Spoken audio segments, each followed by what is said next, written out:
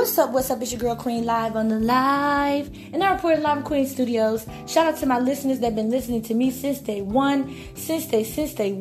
I really do appreciate it. And shout out to all my new listeners and welcome to Word of the Day. Today's Word of the Day is Psalms 26, and here we go.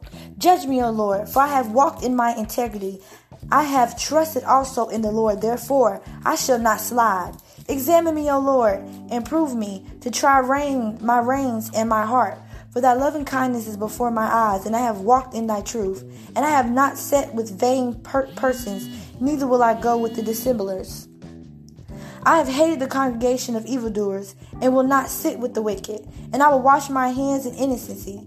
So will I compass thy altar, O Lord, that I may publish with the voice of thanksgiving and tell of all thy wondrous works. Lord, I have loved the habitation of thy house, and the place where thy honor dwelleth. Gather not my soul with sinners, nor my life with bloody men, in whose hands is mischief, and their right hand is full of bribes. But as for me, I will walk in my integrity. Redeem me and be merciful unto me. My foot standeth in an even place in a congregation where I will bless the Lord.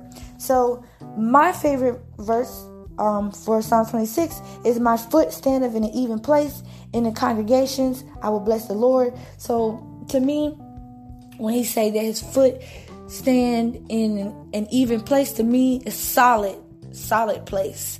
And he will bless the Lord in the congregation, so that he will bless the Lord basically wherever. That's what it means to me.